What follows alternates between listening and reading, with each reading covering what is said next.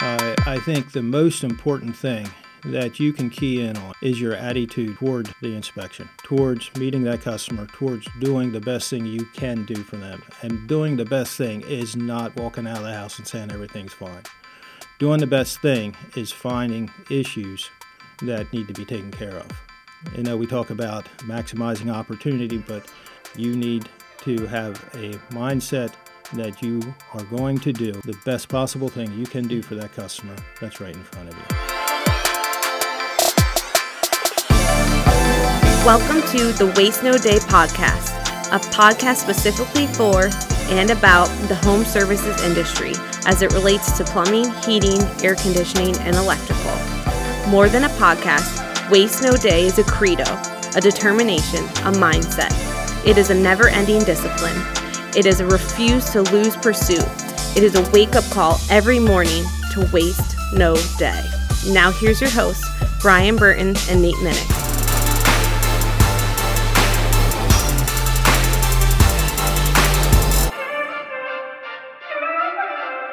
Hey, welcome to another episode of the Waste No Day podcast. I'm your host, Nate. And I'm Nate's co-host, Brian. We have a new subject, and this time a new interview with you. We have Ed Gaiman joining us from Benjamin Franklin Plumbing. He is the service manager of the service technicians there at Ben Franklin in Lancaster, and we're looking forward to hearing his expertise today. Our subject for today's podcast is going to be focusing on the excellent plumbing inspection, or the excellent plumbing maintenance, however you want to refer to it. But basically, plumbing maximizer. Plumbing maximizer. Yeah, there you go. We're getting into the home, and we're going to do a once-over on the main plumbing elements. And we'll look forward to hearing from Ed on what exactly that looks like. But for right now, we welcome Ed. Hello. Great. Thanks for having me here. Yeah, it's good to have you, Ed. We're excited to hear from you and your experience. I know you run a mean plumbing inspection yourself, or at least you did in former years, and so we're really looking forward to tapping into that expertise. Thank you. Yeah, awesome. Well, why don't you start us off here by telling us a little bit about yourself and how you found your way into the trades? Well, it's a bit of a varied journey. I started off after high school working for a local lumber company. From there, I left. I thought truck driving was going to be a great thing. That lasted less than a year. I couldn't stand sitting in a truck and being bored all day long. Then my brother and I joined forces in a small business where we would repair and refinish collectibles and antique furniture, that type of thing. Interesting. Somewhere along that line, I met my wife, got married, and I decided to go in a different direction. I got involved in a tire dealership, worked there for the next 18 years, ran the warehouse, did mechanical things, worked a lot with people in service-related things, filling orders, finding out what their needs were as far as tires went and so forth. And most of my life has revolved around serving customers in one way or another, whether it was going back to the lumber company days, pulling the orders and dealing with the contractors and just general walk-in trade to right through the work with my brother right up to today. Yeah, that's really interesting, Ed. So how long have you been in the plumbing field? I'm in my 17th year. Okay, wow. So you have a quite a variety of background there. It's always pretty much revolved around some type of a mechanical or working with my hands hands-on business. I love it. If it's put together, you can take it apart and put it back together and figure out how it works. You build Legos as a kid? No, it was more like the construction, the old Constructo or, those like the games. erector Lincoln sets Logs. and that type of Lincoln stuff. Logs, Yeah. yep. Nice, yep. nice. Yep. Do you still do any type of like refinishing like you did with your brother? That's interesting. I have an old dresser sitting in my basement right now. It was a family piece, and it made a long trip till it got to me, but it's not in the greatest shape anymore. So one of my projects is to take that thing apart and fix it up and put it back together. Oh, really cool. Yeah, it's going to be a long-term project there. Yeah, that's awesome. So what exactly got you into plumbing? I mean, how did you transition from tires was the last thing, right?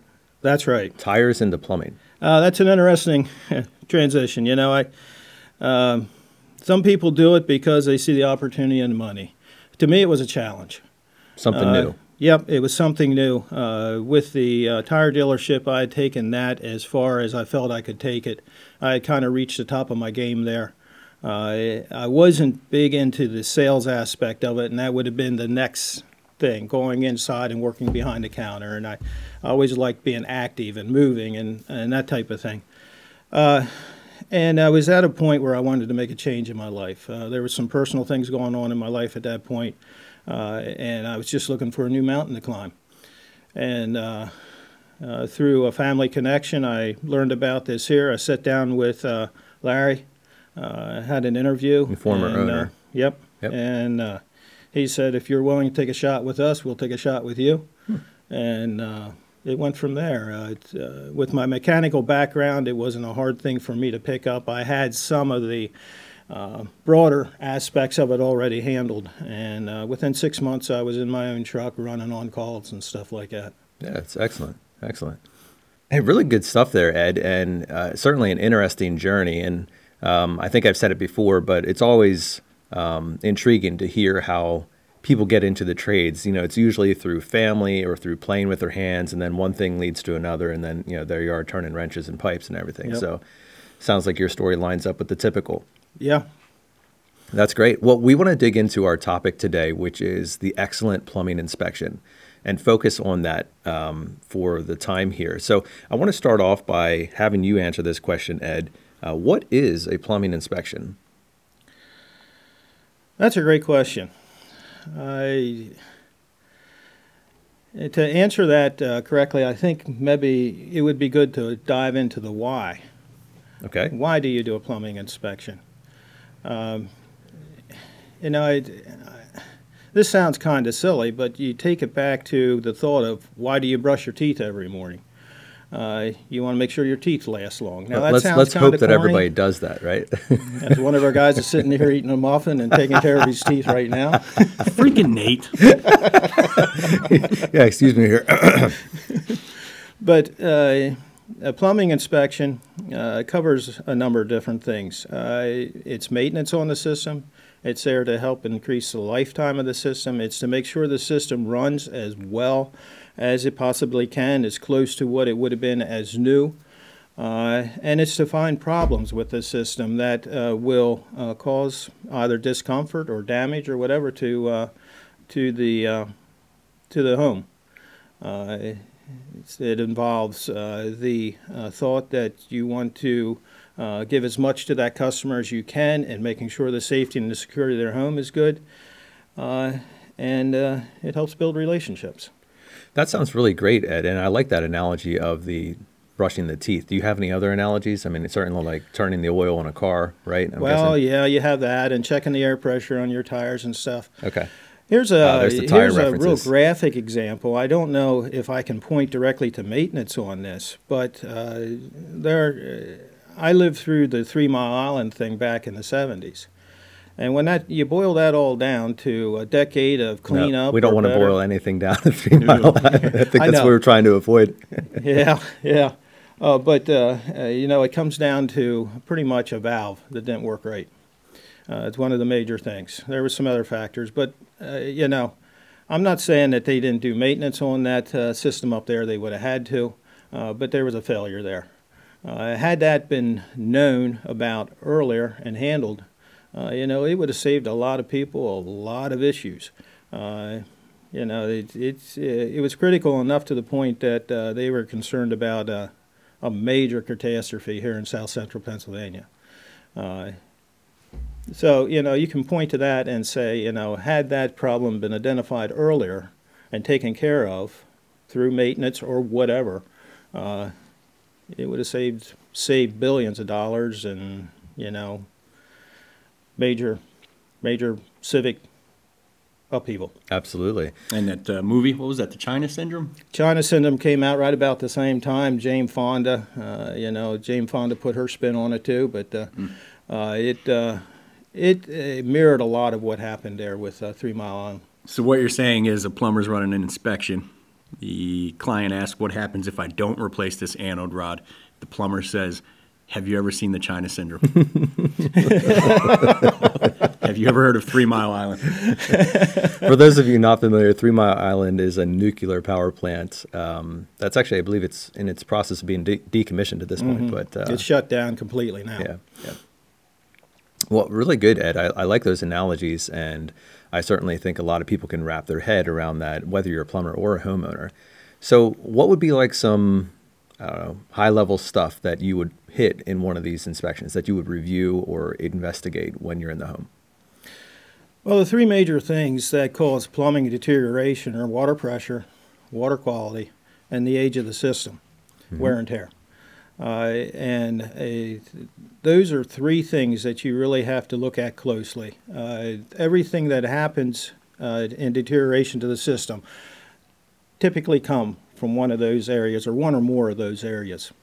When you're looking at the inspection, you want to look at the wear and tear on the system.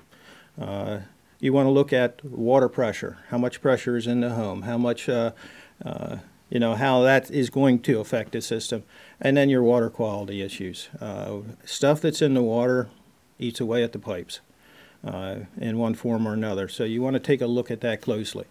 And then as you filter that whole thing down, then you start looking for parts of the plumbing system that are causing issues that affect the whole system.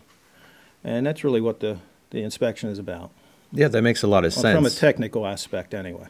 Right, and from a customer's perspective, I think I would understand why this would be important. Obviously, water in the home, outside of where it's supposed to be, like the pipe or the drain line, is a bad thing, right? I mean, it causes damage. Every year there's probably millions and billions of dollars worth of plumbing-related house damage. Yes, I've seen some horrendous damage.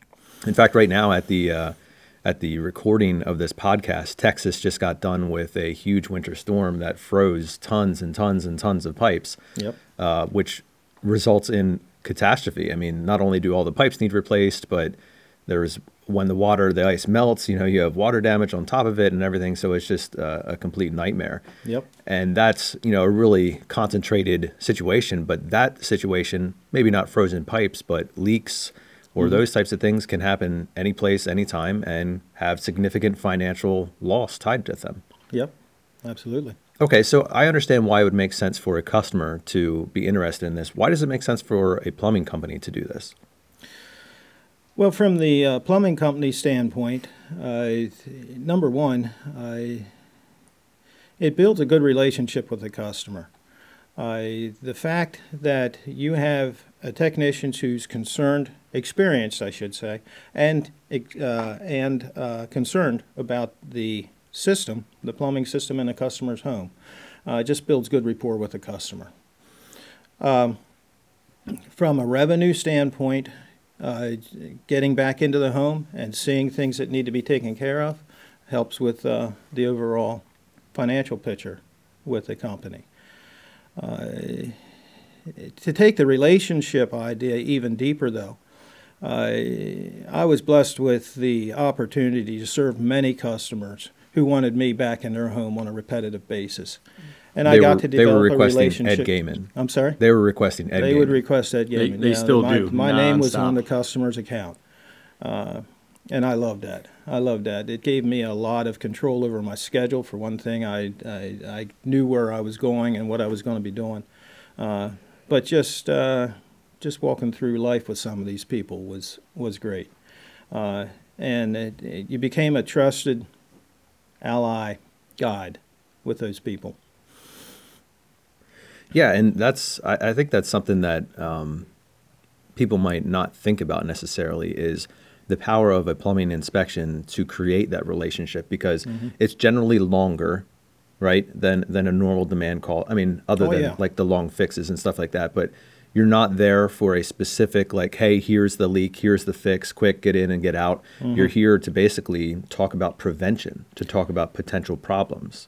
And so by nature, it's a longer appointment, similar to like when you go to the doctor for your annual physical. Yep. It's not a 15 minutes, hey, Ed, you're looking good. It's a 45, 60 minute, hey, Ed, let's talk about the health of your body. Let's talk about your diet. Let's talk about, your blood pressure. Let's talk about the factors that are contributing to some of these symptoms we're experiencing. Yep.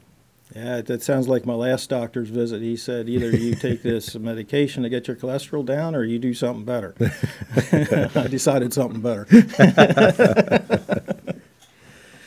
Okay, so what other, okay, you said the three elements there, and I'll see if I got them correctly, is water pressure, water quality, and age of system. So how does that practically play out into the home? Like, where do you start? I always wanted to start by building some type of a relationship with the customer. Obviously people that I had been back in their home multiple times, it was easy just to pick up from the last time you were there. Hey, how's your family? How's the, what are your kids doing at this point? How's things working here plumbing wise? When you go into a new customer, it takes a little bit more. You have to get to a point that you're comfortable. I typically like to get to the kitchen table. People gather around a kitchen table and are very comfortable. Sit down, find out a little bit about them, find out a little bit about the things that concerned them about their plumbing system. Take notes. Always wanted to write this stuff down. And then after I had that information, I would explain what I was going to do. I was going to take a water quality test. I was going to start at the kitchen sink, do the water quality test, gather that information. I wanted to go to the basement and see where their equipment was placed. Like, is the water heater close to a sump pump? Do I need a 50-foot hose or a 25-foot hose? And why would you need a hose? To flush out the water heater. Okay. You learn a lot about a water heater just by flushing it out. Said every colonoscopy out there. What kind of water heater? Is it gas? Is it electric? Power vent? What type of fuel? And then, after I had that information, I would walk around the outside of the home, do water pressure checks. I would have a water quality test done by then.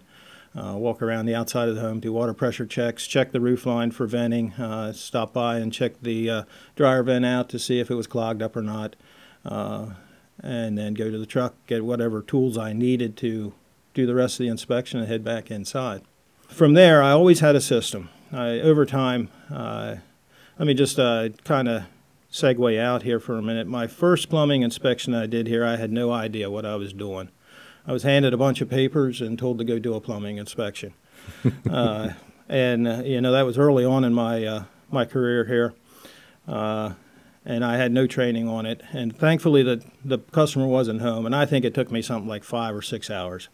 Because I just took this list of papers and I took the top item and I went and checked that area. And then the next spot was completely across the home. I'd have to walk over there and check that area out. And then it was back across the home to something else. And I figured this is kind of crazy because I'm walking all over the place. So I developed a system where I would meet the customer, talk to them, find out what it was that they were concerned about. And then from there, I would do my water quality test, go to the basement, look around the basement, head outside, get those checks, and then get the stuff I needed, come back to the basement, and go to the water heater at that point. And the main house shutoff valves. I wanted to make sure that they were in good condition. Hook up a hose to the water heater, run that water into a container, typically a white bucket, so I could see what the condition of the water was, and then take a sample that way, and then run the rest of the water off to the sump pump, if that's what was available. And then check the sump pump operation, do checks through the water heater, such as your electrical tests on the elements and so forth. After I had it flushed out, pull the anode rod, check that out, check the relief valve, make sure that those were all good. Water pressure checks. By that point, I knew what the water pressure was in the home. And then all the other things that are in the basement you find, the expansion tanks, the pipes, the valves, the drain lines. Are the drain lines supported? Are they sagged? Are they go in a nice even slope towards the outlet? And there was times I'd even pop the clean out open on the line where it left the house, the drain line where it left the house, and look back in to see what it looked like heading out to the trap. And then from there, then I would move up through the house to the bathrooms. I always wanted to do the bathrooms and the first floor and the second floor last. If I had gotten air into the system, I could take care of that right away. I could see if the aerators had scale buildup in them. How did the toilet look? Did it run okay? Was there any water drops underneath it hanging on the bolts? What was the condition of the parts inside the tank? Right on up through. It was a process that developed over time, but once I had the system down, I did it the same way, time after time. And by and large, very seldom did I miss any particular part in that system. Yeah, and that system is kind of what I wanted to focus on now. So it sounds like originally you kind of just were winging it, you might say, running from this side of the house to that side of the house and everything. I had no idea where I was going. It's my job to figure this out. So I'm going to figure out how I'm going to do it, and I'm going to make it work. All right, so I'm a brand new plumber, or I'm newer to the career, and I need to go do a plumbing inspection at a customer. What would be some tricks of the trade, you might say, for me to create my process? Well, that's a great question. And one thing I point to a lot of times with newer guys, especially guys who aren't sure what to look at first, in our Fluix, in our iPads, there's an old plumbing sheet in there, and it's 6 to 10 pages long of different things. If you take that form, you're not going to miss anything. So, that's a great place to start, and that's actually the type of form that I use to start out with. Okay, and what if some of our listeners don't have access to that form? What if they don't? Where would they start? Then I would suggest that they work from large to small. Go to where the large parts of the equipment are, such as your water heater, the basement, and so forth, and then work from there down to the smaller parts of the system and make sure that they work. I really like that. And I've heard different strategies on that, so I appreciate large to small. Do you do large to small for the entirety of the house, or do you large to small within each room? Because obviously, I'm thinking one of the smallest things you're going to get to is like an aerator or a valve, which is going to cause you to go from like all the rooms in the house the whole way around, and there's going to be a lot of walking. So do you wait to the very end to do all valves and aerators, or do you do large to small within the room that you're in and then work that way? Nate, I never really thought about that way, but that's a good analogy, actually. And yes, that's what happened. I would start large to small in the basement. Water heater, drain lines, down to valves. And then I would go large to small in the bathroom. I would walk in. Typically, I went to the toilet, which is a larger thing. I would flush it. While it was refilling, I was checking the inside parts of the tank, the fill valve, the tank to bowl bolts, the seals, the flapper. Again, as it's refilling, I would kneel down. I would turn the valve on and off to make sure that it actually shut the water off. Does it leak? Does it drip if you do that? Check the supply tube going up to it. Is it rusty? Is it corroded? Is it whatever? Around the base of the toilet, make sure there's no water lying there. Shake the toilet. Make sure that it's secured to the floor, that it doesn't move. There's no play there. Play there would indicate a compromised seal on the wax ring. Look in between the tank. Look underneath the tank. See if there's cracking on the tank. See if there's any water stains down there where water would have worked its way through a crack. Typically, you'll get some type of a greenish stain there. Is there any drops of water in the bolt? So yes, it was from large to small. Go over to the faucet at the sink. Turn the water on. Check left and hot and cold, left and right. Pull the stopper. Get down underneath the sink. Shut the valves off while the water's running. Make sure they turn off. Check for leaks. Check the trap. Check the pop-up assembly, the rocker arm, where it comes out of the pop-up assembly. Is there leakage around that seal? Look at the trap. Does that look good? If there's an auto vent in there, make sure that's operating. and right down to the floor of the cabinet. Is everything dry? Is there any rust or corrosion on any of the supplies? Sure. Kind of thing. So yeah, it was a large to small setup the whole way through. Okay. I never really thought about that, but that's great. So are you taking notes the whole way along, or is the customer on your side, or how are you documenting what you're seeing? Notes. I never wanted to go into an inspection without having a notepad with me. I'm not. Is that like a yellow, like a legal pad or something like that, or are you typing this up on your iPad? Or? I've done it both ways. Again, I'm a little legal bit pad with old you. school. For those here. who can't see with their ears, Ed just held up a yellow notepad. Yeah, I've done it both ways, and for me, it was always easier to do it on a notepad. And I wrote everything down, from the very get-go. When I'd sit down at the kitchen table and talk to the customer and ask them about their plumbing system, what their concerns were. If they told me they had a leaking toilet in the master bathroom, I wrote it down. I wanted to make sure I keyed in on that so I could come back and talk to them about it. As I went through the inspection, some customers wanted to be right next to me. And, that presents a lot of opportunity. But it oftentimes will take a lot of patience too, because the customer is going to want to know about every minute thing that you find. For example, the toilet fill valve is leaking or not operating correctly. Why?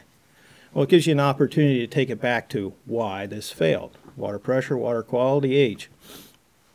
But it also means that every leaking fill valve you find in the house, you're going to have to talk about.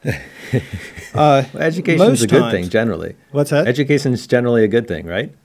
Education of the client. Education. Yeah, that is something I learned a long time ago. Educating the client on what's going on is one of the biggest things. Another way of looking at it, back in my tire days, we'd have sales training where they would say, put the problem or put the tire, the product, in the customer's hand. If you do that, you get them to touch and feel it, they'll buy it. So visually, with words, I always tried to put a problem or a situation in their hands so they could touch and feel it. I like that. Yeah. So does that mean, give me a common example of a failure that you would come across? Oh, and an inspection? Oh my. You would come across valves that would leak. You would have you would almost always find some type of an issue with a toilet. Okay, so let's go with valves there. It's like when in your illustration of saying put it in their hands. Oh, do you how actually they have put it into them? their hands? Do you have them turn the old valve? Do you have a new valve with you that you can show this is how it's supposed to operate? What does that look like? Yeah, you can do that a couple different ways. Typically, if I found something like that, I wanted to take the customer to the problem and show them the problem. I wanted them to see it. And yeah, there would be times where I would have a new valve there, and I would say, "This is how it operates." How it's supposed to operate. How it's supposed to operate. And then I could point out the differences between their old valve and their new valve, and how the new valve was better constructed and would last longer for them, simpler to operate, that type of thing. But it's getting the customer to the problem to see what it is. Even if they're just standing there while you're describing it to them, is a form of taking that problem and putting it in their hands so they can touch and feel it. Yeah, I like that. And certainly there's a real effect of being able to touch and feel something as opposed to just sitting down and reading a note on your iPad or your legal pad that says needs review. Mm-hmm. There's something special about actually going to that valve and having them try to twist Yes. it, or pointing out see this green corrosion here, Mm-hmm. and showing them a brand new pipe. Take it back to kindergarten, right? Yep. Show and tell. Yep. Show and tell. Yep. Okay, Absolutely. so kind of circling back on the process, big to small, room to room, take notes along the way on all that you're finding there. Is there anything else in the process that a plumber should be considering? Look at the big picture. What does that mean? Well, I just did some training with one of our techs up here at the well tank here at our office. And the first thing he wanted to do was go in and take a look at the switch. Step back. When you walk into a bathroom, stop inside the door. Look. what looks right, what looks wrong. Get a feeling. You know, do you see water staining around the toilet? Do you see the tub faucet with staining in the tub, indicating dripping? Get a bigger picture of what it is you're looking for before you just go directly to a specific issue and just concentrate on that. Yeah, what's that saying? Don't miss the forest through the trees. Yeah. I believe so. So don't just go straight to these small things. Like before you walk in there, take a look and just do a visual examination and think before you act. Right. Absolutely. Another analogy would be like climbing Mount Everest. You look at Mount Everest; it's a huge mountain, but you're going to climb it one step at a time. So yeah, you want to see the big picture, but then concentrate down to your one step at a time. Okay. I like that, and certainly it helps both you as the plumber and the homeowner like be on the same page as far as big picture. And I'm assuming that probably comes up before you begin the inspection, as far as like, are there concerns? Do you have any issues in the home? All that. Okay, Ed, if you could whittle your tool bag down to the essential tools that you would need to conduct a plumbing inspection, what's in your bag? Great question. I dedicated a smaller, I think it was a 12-inch bag, to just plumbing inspections. I called it my show and tell bag.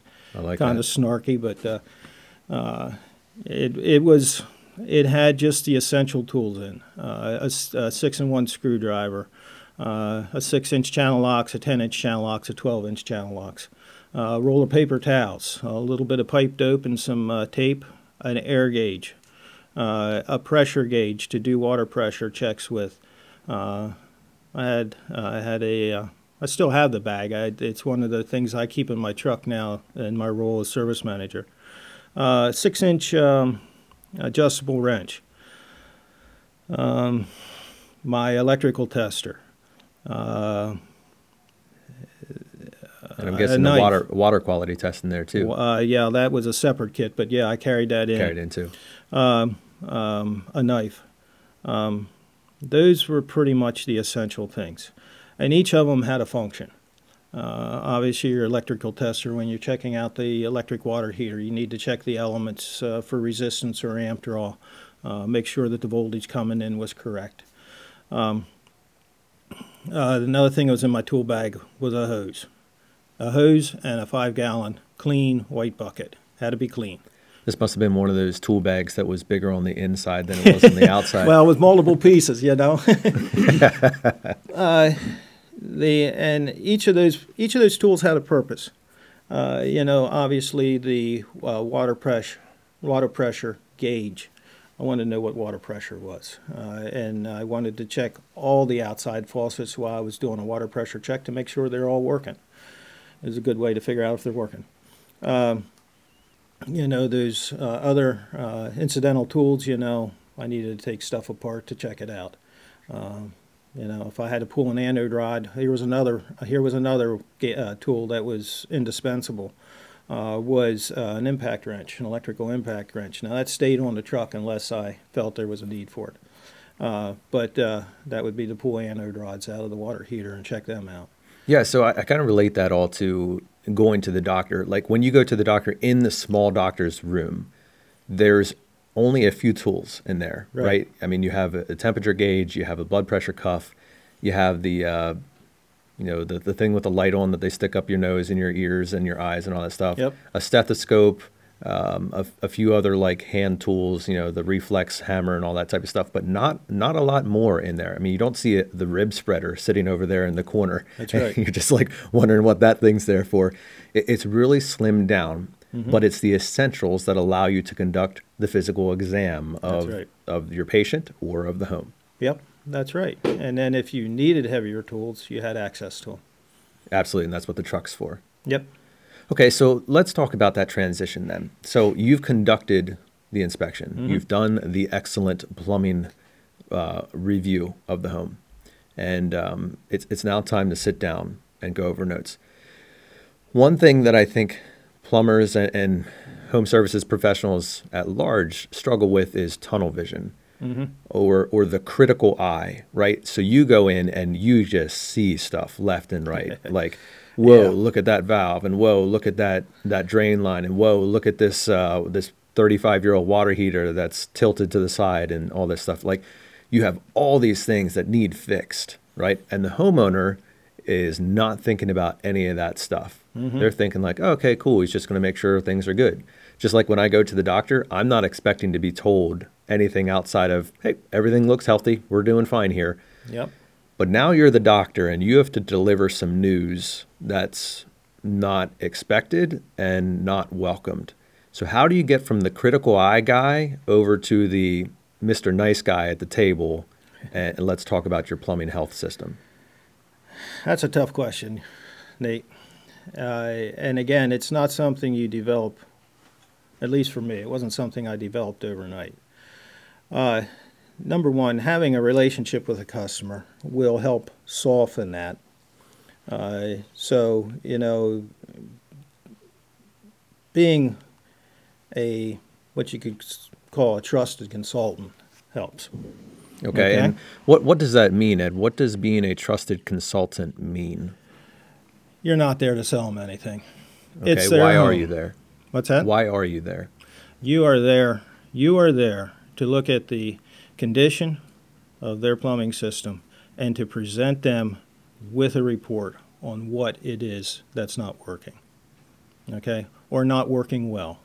I always broke my report down into basically two categories, maybe three. One was crisis, one was something that's going to cause a near-term problem, and then something long-term, okay? When you did an inspection on a home that needed a lot of stuff, and I did a lot of them, I always viewed it as my responsibility was to tell them what they have, give them options on how to take care of it, and then they had to make a decision what they wanted to do. So that's what I'm asking. Like, do you sugarcoat stuff? No, I won't sugarcoat it. I'm not going to tell you that your water heater is going to blow through the first floor and go out the ceiling either. I've seen that on Mythbusters. It is possible. Unless I found a good reason to say that, and I would have to have evidence of high water pressure to do that, and and also evidence at the water heater that there was going to be that type of problem. Okay, so you don't sugarcoat it, but you don't exaggerate it either. No. You just shoot them straight. Shoot it straight, and you don't want to get yourself bound up in it. That how shall I say this? At the end of the day, a customer's home is their home. It's their responsibility. It's their problem. Your job is to present them with the evidence that you got, the knowledge that you have on how to take care of it, but ultimately it's their responsibility. You can guide them to what could happen if they don't take care of it, but you can't make that final decision for them to go with it, and you have to be comfortable with what they say one way or the other. So you said you need to be a trusted professional. Mm-hmm. What are the opposites of that? What's like the extremes of the bad versions? Before you answer, I will say that before Ed came out of a truck or came out of the field, he had probably at least one of the highest ticket averages we've ever seen here on plumbing inspections. And his clients would refuse other techs to the point I was in the field with Ed before I came out of a truck. I got to a lady's house who had said she would prefer Ed come to the house for her plumbing inspection. Ed was on an all-day job, it turned out, and they just sent me. And she was staring at me through the bedroom window, calling the office, saying, "He's not coming into my house. I'll wait for Ed."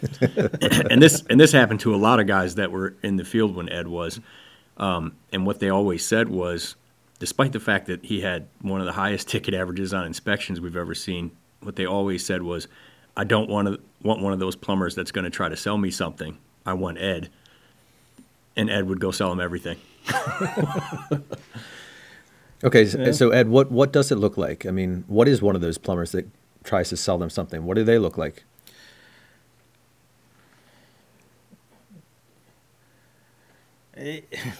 That's a tough question to answer. Nate, I never tried to analyze it down to that degree. I wanted people to trust me. I wanted people to think well of me. and I wanted the work that I did to speak for itself.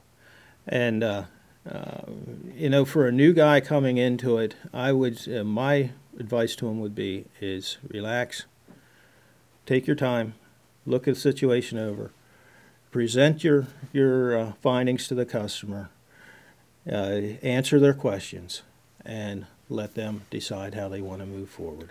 See, I think I'm not answering your question. No, I think but with the exact difference words you're, the difference in those two technicians is the quote unquote salesman is clearly in the homeowner's eyes there to make a sale, like there to get some commission, there to not leave without something, quote unquote, versus the professional. Now, this is an easy explanation. It's a much tougher thing to train and an even tougher thing to hold yourself accountable to. But the professional and what Ed did in a truck every day was exactly how he described it. He's there for their plumbing system. The responsibility, the decision, the choice is all yours. I'm just here to make sure your plumbing system is running tip top, and then maybe even make some recommendations on how you could be more comfortable or how you can get better enjoyment out of your plumbing system. But that's the difference in what I saw before Ed came out of a truck and some of the lesser professional guys who just came off to the homeowners like salesmen. See, Ed, and I think the reason that you struggled to answer that question is because it's just you. Mm-hmm. Like, you're inherently a sincere guy. That's your personality. You're not there to make a sale. You're there because you actually care about the client you're with and their home, and you want the best for them. Yes. And as I'm sitting here listening to what you're saying, I think attitude probably is a great word to point to. My attitude was, number one, I wanted to give that customer the best experience I could. And number two, I wanted to make sure that their home was in better condition when I left than when it was when I got there. So what about the other extreme? So you would have the guy who's like pushing, hey, you got to do this. Something's going to blow up. It could flood your whole basement, et cetera, et cetera. What about the other extreme where, hey, everything looks good? Yeah. Plumbing systems are mechanical. It is rare that you won't find something, unless you happen to get there the first year after everything was replaced. But there was almost always something that needed to be taken care of. I had, early on in my career, as this was developing for me, one of the secretaries said to me, every time you come back in from a plumbing inspection, we have to schedule a return visit for you to do the work, okay? And she said, you're the only guy that does that. And I said, well, it's not that hard. All I got to do is open up my eyes and look. I was being a little sarcastic there, but at the same time, that's all it took. You had to look, but you had to look.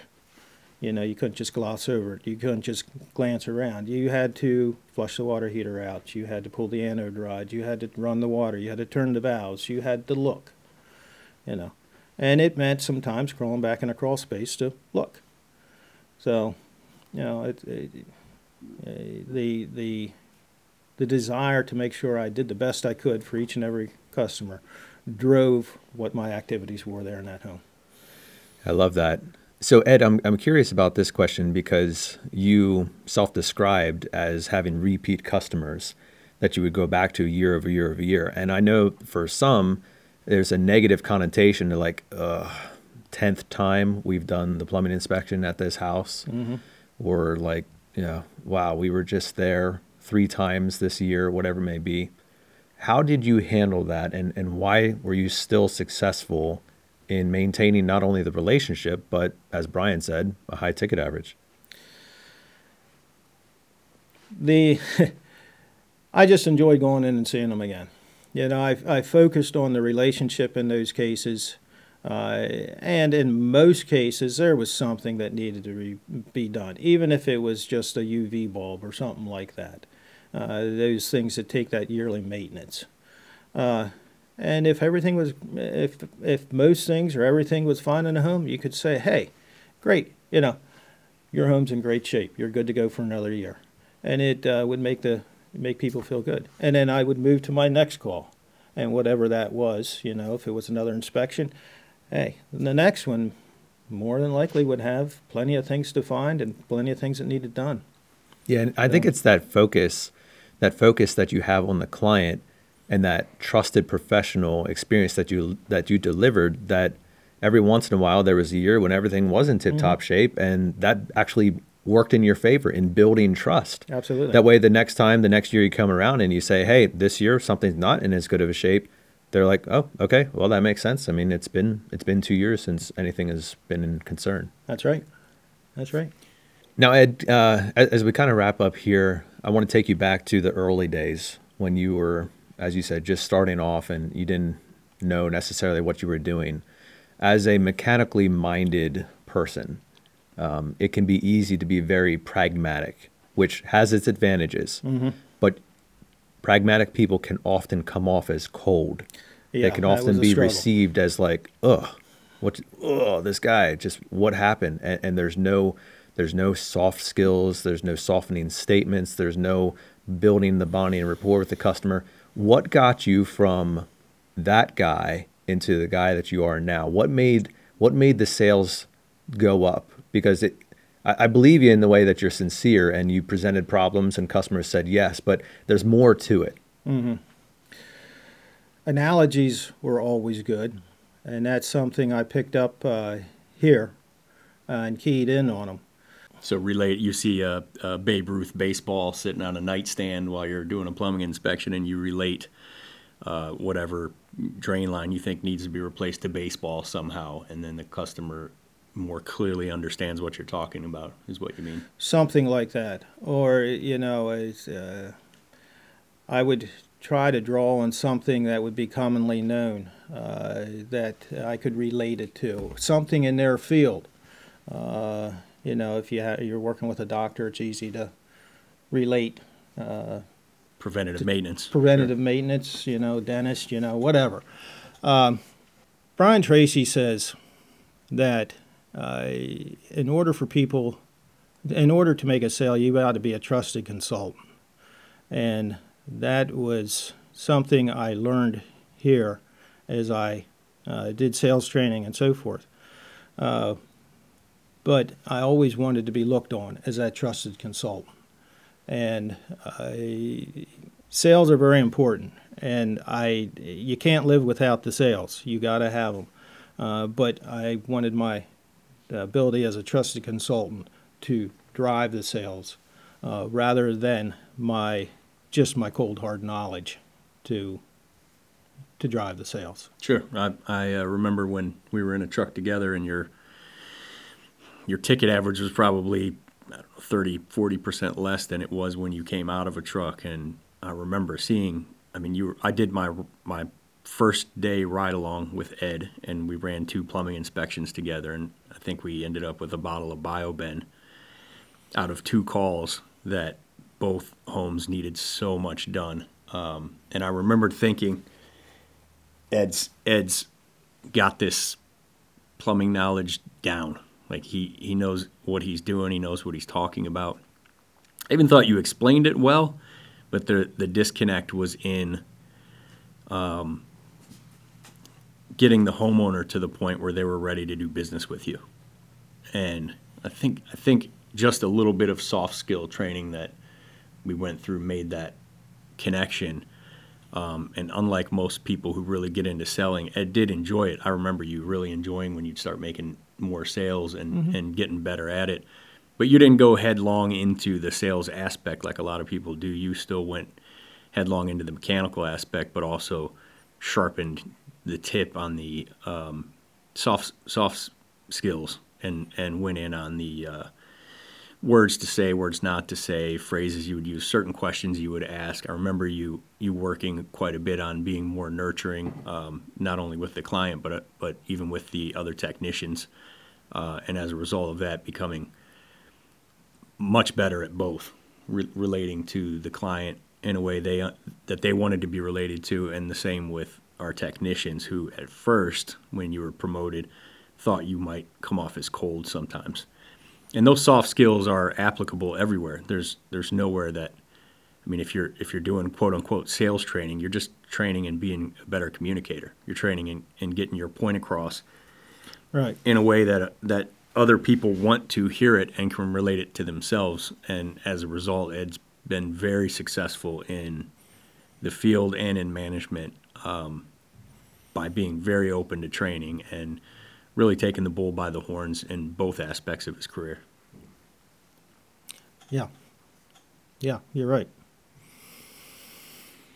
Okay, Ed, really good stuff today, and I want to give you the opportunity for the final word here on anything we missed on what an excellent plumbing inspection would incur. I mean, is there anything else that you feel would be relevant to a plumber, whether new or a veteran, who is looking to kind of brush up on their plumbing inspection skills and make the next one better? Well, that could cover two different aspects. One would be technical, one would be mindset. I think the most important thing that you can key in on is your attitude toward the inspection, towards meeting that customer, towards doing the best thing you can do for them. And doing the best thing is not walking out of the house and saying everything's fine. Doing the best thing is finding issues that need to be taken care of. We talk about maximizing opportunity, but you need to have a mindset that you are going to do the best possible thing you can do for that customer that's right in front of you. From a technical aspect, it's to have the knowledge to take care of it. And if you don't have the knowledge, get it. Great. Thanks so much for being on the podcast with us today. Ed, it was enjoyable hearing your perspective and your expertise on the subject. And we do thank you for the many years that you've spent with us here at Ben Franklin, and wish you well as you continue not only developing yourself, but as you play a critical role in teaching and bringing up the new generation. Thank you. Great to be here. So we can't let you go without doing a couple questions for you at the end. I thought you were just riding right past that, This Nate. I was going to part of stop this you. interview I wasn't sure I wanted to look forward to. Ed just got up and walked out. What the? He grabbed the donut on the way. All right, Ed, question number one. What does the perfect weekend look like for you? Perfect weekend. Well, I tell you what, I have a deep faith and missing Sunday morning worship is not an option in my eyes. I want to be at church. It's a highlight of my week, the worship service. So a perfect weekend always has that in it. Saturdays, oftentimes I do projects around the house, whatever needs to be done. Spending time with my wife, spending time with our grandkids and my family are really big. Nice. And whatever that looks like. I like that. Yeah. All right. What is the standard Ed Gaiman lunch? Well, if my wife has the input on it, it would be a salad and something that I bring out of the refrigerator, maybe a leftover. Most of my lunches, unfortunately, though, are kind of caught in the fly, I gotcha. or if I even have a lunch. All right. What has been a career accomplishment that you are proud of in any of your careers? Oh, my.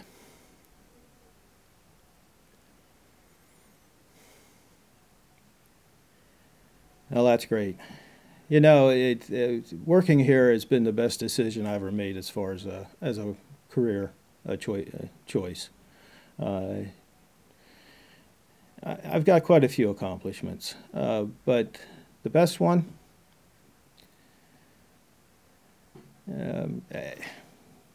just being here is one of the highest ones, if not the highest one.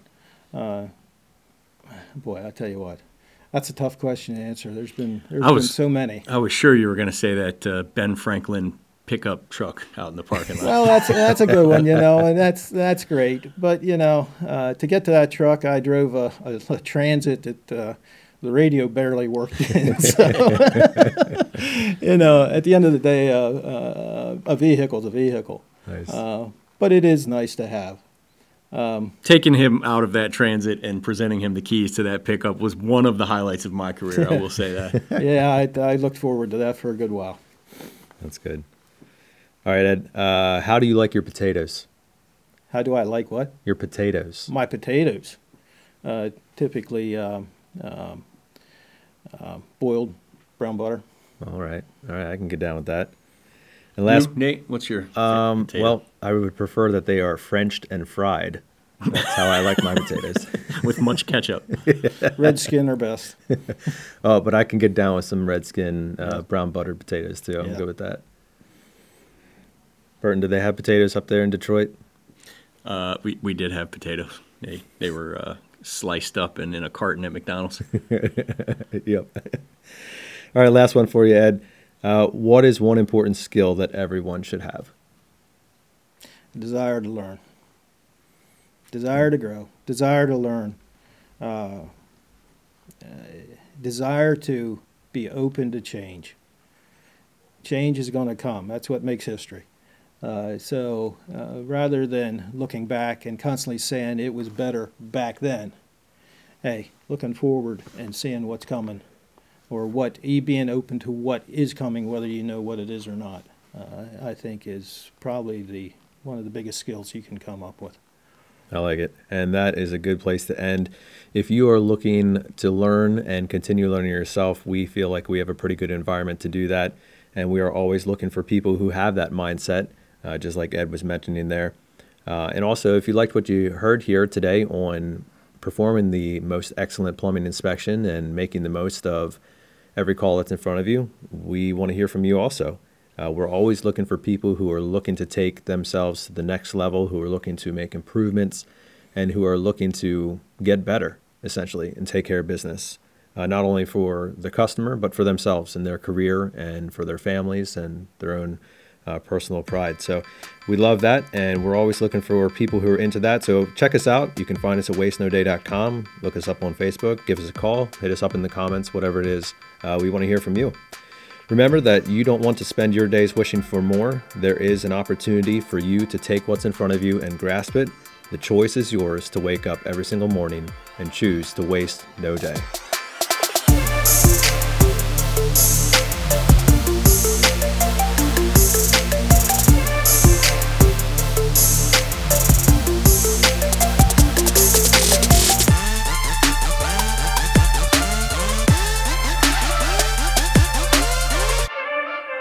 This podcast is a production of the South Central Pennsylvania branch of Benjamin Franklin Plumbing, 1 Hour Heating and Air Conditioning, and Mr. Sparky Electric.